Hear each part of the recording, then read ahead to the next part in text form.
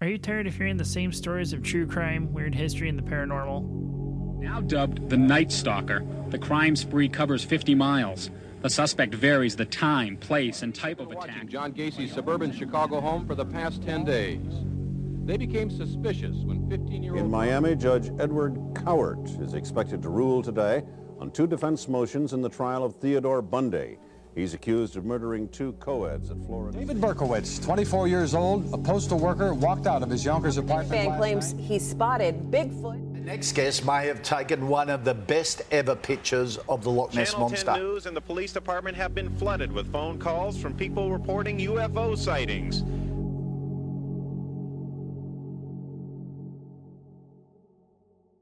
Don't worry, you're not alone. Hi, welcome to the Macabre Emporium. Gertrude's daughter even got to join in on what they considered fun. Tell us about the giant turtle.